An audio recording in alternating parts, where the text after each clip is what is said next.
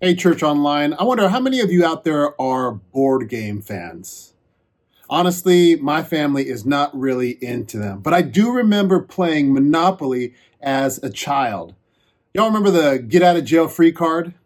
Sometimes in the game you get stuck in jail, but if you have one of these cards, you can get out. Did y'all know that there is a get out of church free card? Okay, good, because neither did I. But apparently, my son was asked for two get out of church free cards. You see, we have a family who is currently in Brazil, and the son, who is one of Cade's best friends, asked for some excused absences. Now, you got to ask why.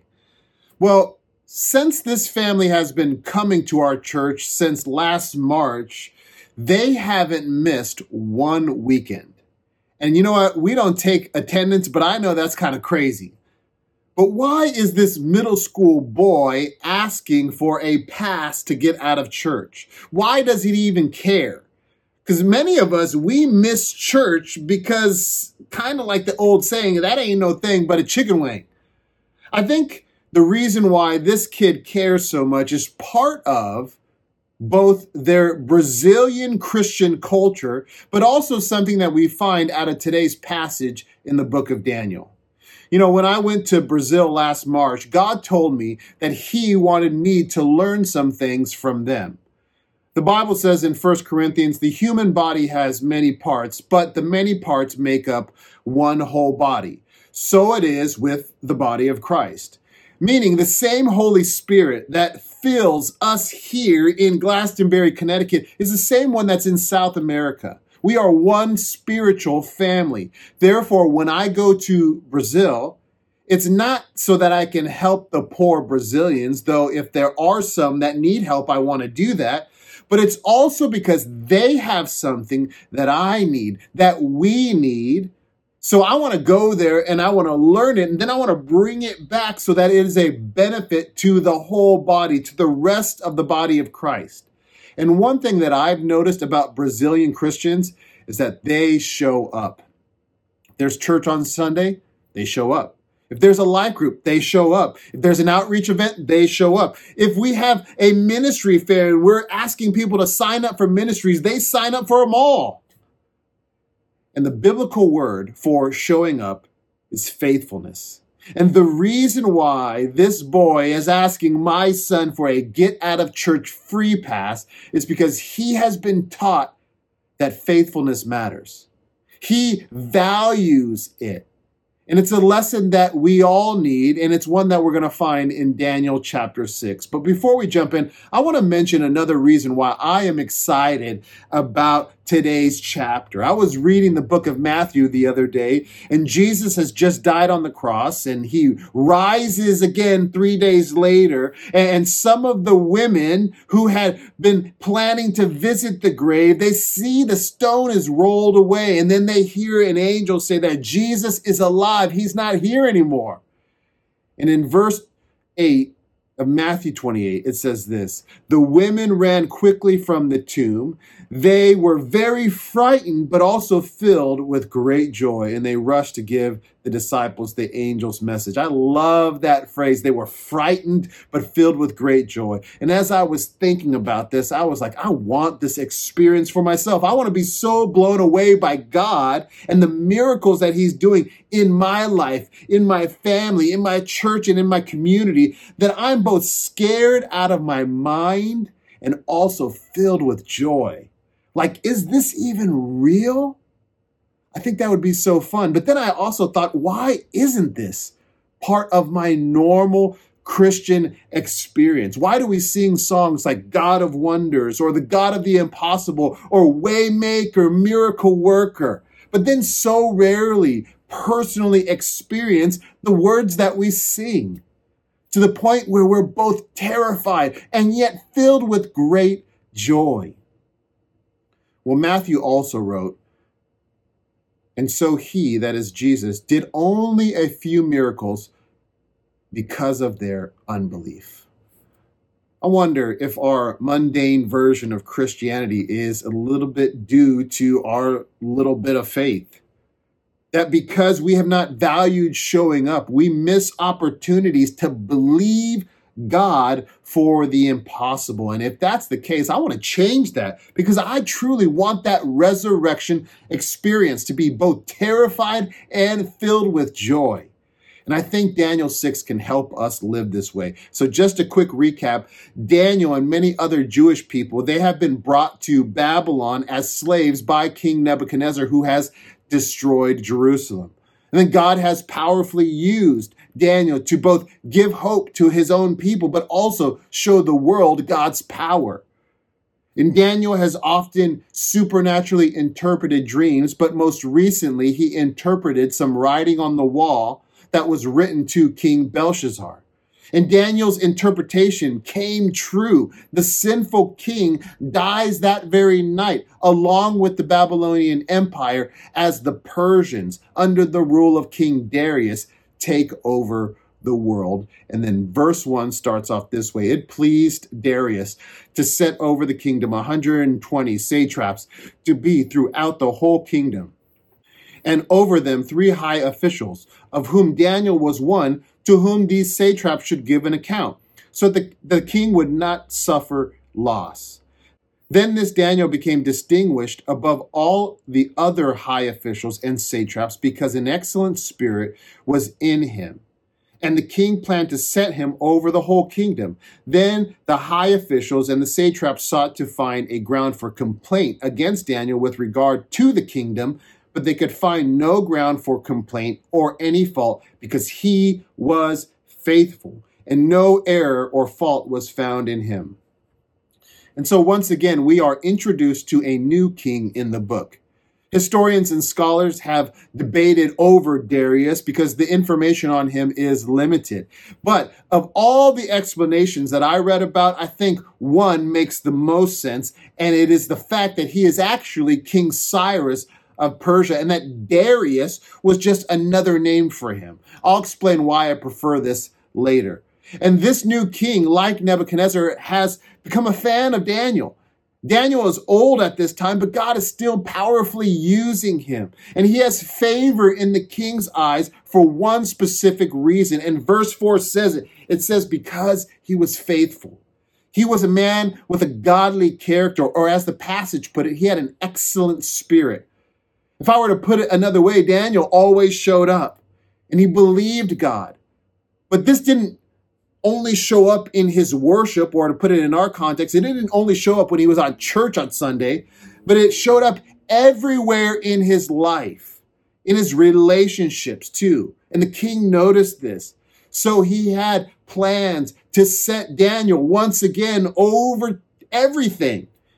But then once again, the haters come out of the woods. But the power of faithfulness is real. And when you choose to show up for God and believe what he says, you are going to experience the goodness of God, and it's going to be hard for haters to find fault with you. Verse 5 says, then these men said, we shall not find any ground for complaint against this Daniel, unless we find it in connection with the law of his God. Church family, let me give you a heads up. When you make a choice to be faithful to God, you have just put a target on your back. You have just shown up on the enemy's radar, and he will start attacking you because of your faithfulness to God. So don't be surprised. It's nothing new. It happened to Daniel and still happening to us. Verse 6, then these high officials and satraps came by agreement to the king and said to him, O King Darius, live forever. All the high officials of the kingdom, the prefects and the satraps, the counselors and governors are agreed that the king should establish an ordinance and enforce an injunction that whoever makes petition to any god or man for 30 days, except to you, O king, shall be cast into the lion's den. Now, O king, establish the injunction and sign the document so that it cannot be changed according to the law of the Medes and the Persians, which cannot be revoked. Therefore, King Darius signed the document and injunction. You know what? These haters, they're sneaky. Isn't it interesting how much effort and creativity people can put into practicing evil? Like if they would just put that much effort and creativity into having a faithful, godly character, they would receive the same favor Daniel was receiving. But they would rather invest it into evil, into being unfaithful. And yet their unfaithfulness connects to this unfaithful king. Now, the reason I call him that is because this plan appeals to his vanity. Oh, king, what you should do is you should write this unchangeable law that everyone must worship you for the next 30 days. And if not, they die. Now, we're not sure why it was 30 days, but the king was like, all right, bet. Yet in this selfish act, the king forgets about his friend Daniel. He is unfaithful to his friend. Verse 10, when Daniel knew that the document had been signed, he went to his house where he had windows in his upper chamber open toward Jerusalem. He got down on his knees 3 times a day and prayed and gave thanks before his God as he had previously done. I can't decide if my favorite Bible character is Paul or Daniel. That's hard because when I read about Daniel, it inspires me to be more faithful to God. This verse is powerful. There is so much good stuff here.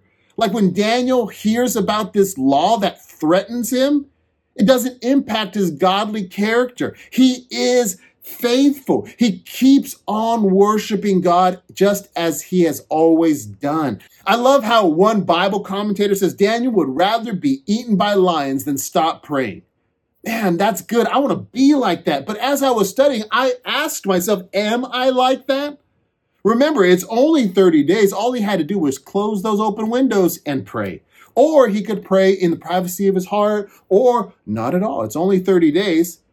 I mean, if something was to happen to us like that today, what would our faithfulness look like? Would it disappear for a month so that we could save our lives? Or how about this? What does our faithfulness look like right now when nobody is threatening us because of our faith? I mean, do we disappear for 30 days even though we have the freedom to worship daily? My friends, faithfulness matters. Jesus said, one who is faithful in very little is also faithful in much. To apply this to our text, if we aren't faithful to worship God in freedom, why do we think we do it in persecution? Because to be honest, we won't. Jesus said it. In the parable of the 4 soils, Jesus said some of us are like this. The seed on the rocky soil represents those who hear the word of God and immediately receive it with joy. But since they don't have deep roots, they don't last long. They fall away as soon as they have problems or are persecuted for believing God's word. You know what? I don't want to be like that, do you?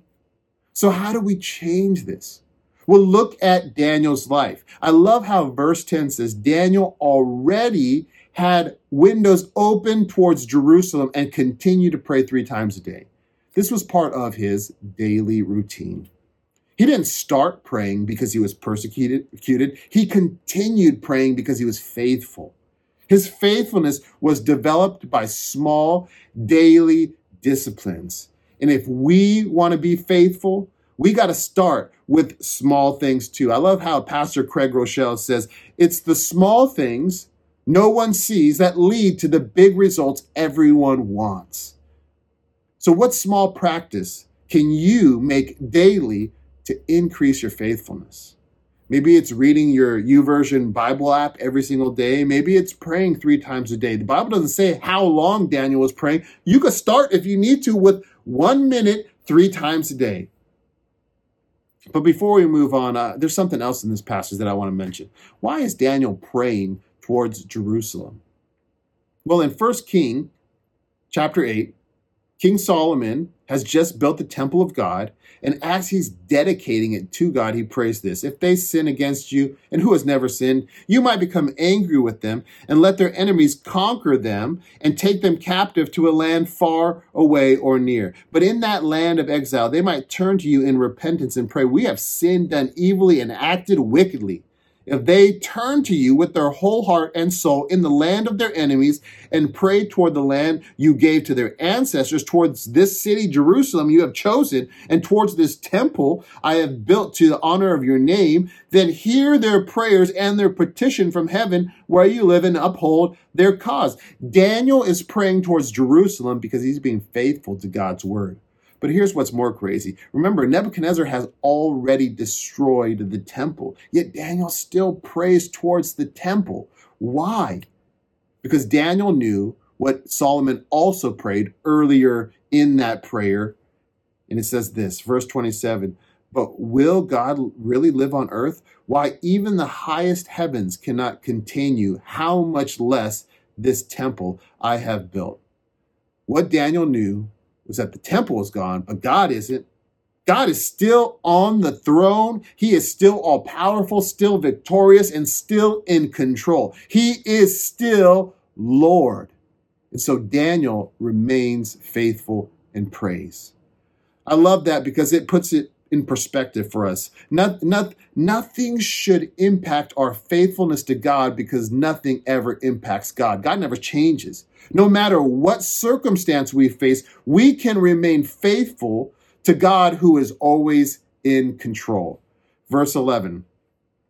Then these men came by agreement and found Daniel making petition and plea before his God. Then they came near and said before the king concerning the injunction, O king, did you not sign an injunction that anyone who makes petition to any god or man within 30 days except to you, O king, shall be cast into the lion's den? The king answered and said, this thing stands fast according to the law of the Medes and the Persians, which cannot be revoked. Then they answered and said before the king, Daniel, who is one of the exiles from Judah, pays no attention to you, O king, or the injunction you have signed, but he makes his petition 3 times a day. Then the king, when he heard these words, was in much distress and set his mind to deliver Daniel, and he labored till the sun went down to rescue him. Then these men came by agreement to the king and said to the king, know, O king, that it is a law of the Medes and Persians that no injunction or ordinance that the king established can be changed. Then the king commanded, and Daniel was brought and cast into the den of lions. The king declared to Daniel, may your God, whom you serve continually, deliver you. And a stone was brought and laid on the mouth of the den, and the king sealed it with his own signet and the signet of his lords, that nothing might be changed concerning Daniel. Then the king went to his palace and spent the night fasting. No diversions were brought to him, and sleep fled from him. Daniel's faithfulness cost him. But check this out. The king's unfaithfulness cost him too. And as I was reading this story, I began to think, who is this ordeal or this trial really for? Who is supposed to benefit from whatever God is about to do? Is it Daniel? Because notice how Daniel is never shaken. Nebuchadnezzar makes him a slave, and he's like, all right, God, I trust you. I need to interpret some impossible dreams. All right, God, I'm going to come to you. I'm going to trust you. My friends get thrown into a fire. Okay, God, we trust you. A new kingdom takes over. All right, God, I trust you. And now they say that I can't worship you or I'll get thrown into the lion's den. All right, God, I trust you. While I'm sure Daniel does grow through what he's experiencing, I'm not entirely convinced this ordeal is for Daniel's benefit. Daniel is solid. You know who isn't? King Darius. We see Darius take over an empire, and he's like, yay. And then he's like, oh, snap, this is a lot of territories. Who's going to help me? And he's stressed out. And then he says, I got people like Daniel. And then he's cheering again. And they even suggest these people who are helping him, they're like, we want to worship you only for 30 days. And he's like, yeah, people like me. Uh-oh, I didn't think about how my selfishness was going to kill my best guy. And there's nothing I can do to save him. And once again, he is down and sad. Darius is on this roller coaster, up and down, up and down. And I have a feeling that there's actually 2 stories being told here in chapter 6. One story shows us how to be faithful, and the other story shows us why faithfulness matters. Daniel teaches us how to live, but Darius is going to teach us why it matters to live that way. We learn from both. But Darius seems to be the one who is actually learning from these circumstances. So let's continue. Verse 19, then at the break of day, the king arose and went in haste to the den of lions. As he came near to the den where Daniel was, he cried out with a tone of anguish, The king declared to Daniel, "O Daniel, servant of the living God, has your God, whom you serve, continually been able to deliver you from the lions?" Again, notice the roller coaster Darius on. He was up and down, up and down. Now he's literally in despair as he asks this question. Verse 21, Daniel said to the king, "O king, live forever. My God has sent his angel and shut the mouths of the lions, and they have not harmed me, because I was found blameless before him and also before you, O king. I've done no harm." Then the king was exceedingly glad and commanded that Daniel be taken up out of the den. So Daniel was taken up out of the den, and no kind of harm was found on him, because he had trusted in his God.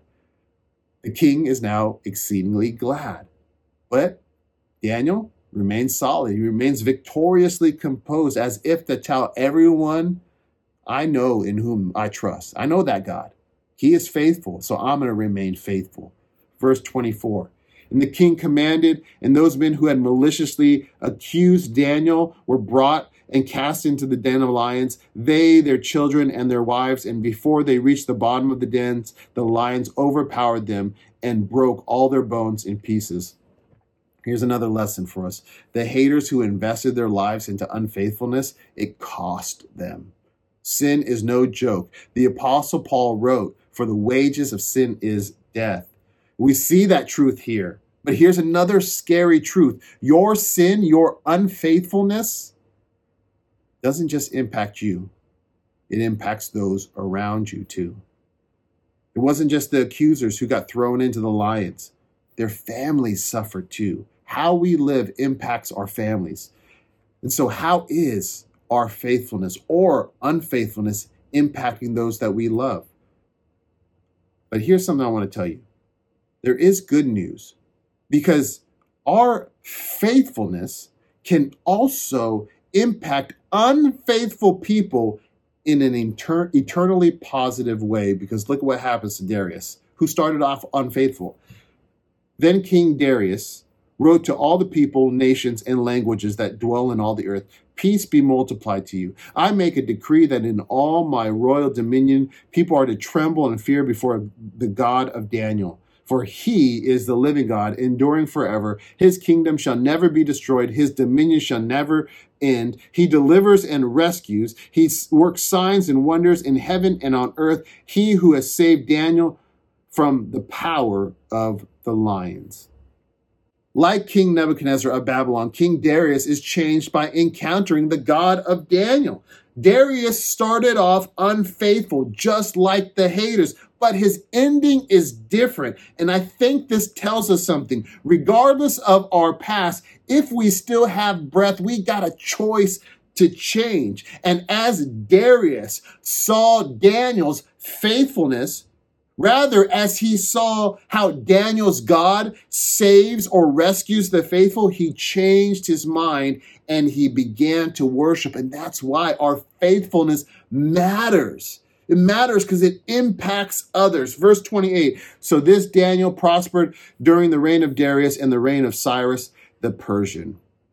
Here's why I like the option that Darius is actually King Cyrus of Persia. This verse could be translated, Daniel prospered under Darius. That is the reign of Cyrus of Persia. But also, let me share with you another verse, Ezra chapter 1. In the first year of Cyrus, king of Persia, that the word of the Lord was by the mouth of Jeremiah might be fulfilled, the Lord stirred up the spirit of Cyrus, king of Persia, so that he made a proclamation throughout all his kingdom and also put it in writing.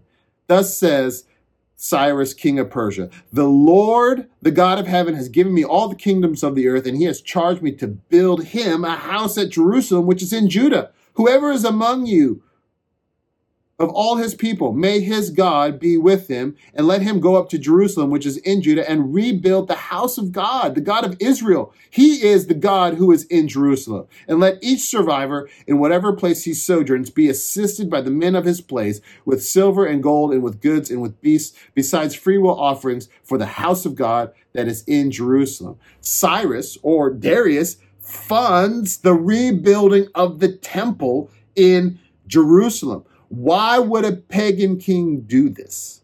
Could it be That it's because he saw Daniel's faithfulness, the one who faithfully prayed towards this city, towards Jerusalem daily. And as he observed that faithfulness, he was changed. I think so. And so as we begin to close, here's my point. If you have been unfaithful before, you can change. Don't take your unfaithfulness lightly. It has consequences. But God shows us faithful people like Daniel for a reason. And it's so that we might choose to live differently and trust in God.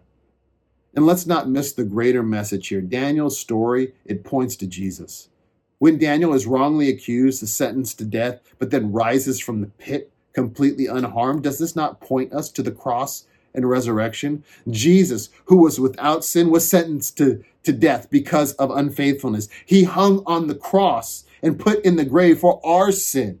But yet he rises from the dead 3 days later, glorified, unharmed, and victorious over sin and death. And now, like Darius, as we hear this, we all have the choice. And we have a choice on how we're going to answer this question. And the question is, who are we going to trust? Will we be faithful and trust in Jesus, the God who saved Daniel? Or will we be unfaithful and continue to selfishly trust in ourselves and either get backed into a corner and live in despair like Darius, or even worse, get thrown into the lion's den forever? I think Darius gives us clearly the best option. In verse 26, when he says, I decree that everyone in my kingdom should worship the God of Daniel. And so today, where is your faith? Let me encourage you, turn from your sin and put your faith in Jesus. Additionally, for those of us who already faithfully follow Jesus, let me ask you again, do you want to experience the power of God in your life? Well, if so, then be faithful, like Daniel. Show up and don't hide your faith. Because you know what? You can only experience the God of the impossible when you allow yourself to be in some impossible situations. And so I wonder, what has God been asking you to either do, but you have been delaying or even denying it because honestly, what you really want to do is you want to selfishly protect the comfort and control that you have in your life. Remember that verse from Matthew I read earlier when I said that Jesus didn't do many mighty works there because of their unbelief? I want us to consider Mark's version. Mark writes it this way. He says, and Jesus could do no mighty work there except that he healed a few people, but Jesus marveled because of their unbelief. I don't know about you, but I don't want Jesus to marvel at my unfaithfulness.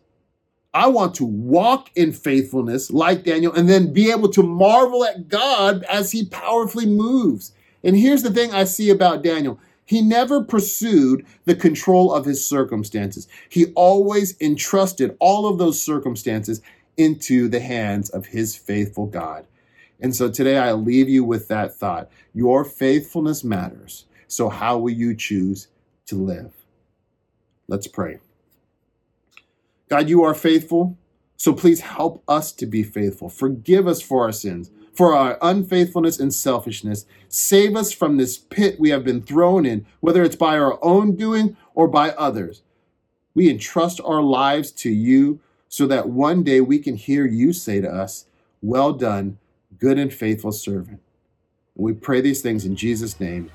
Amen.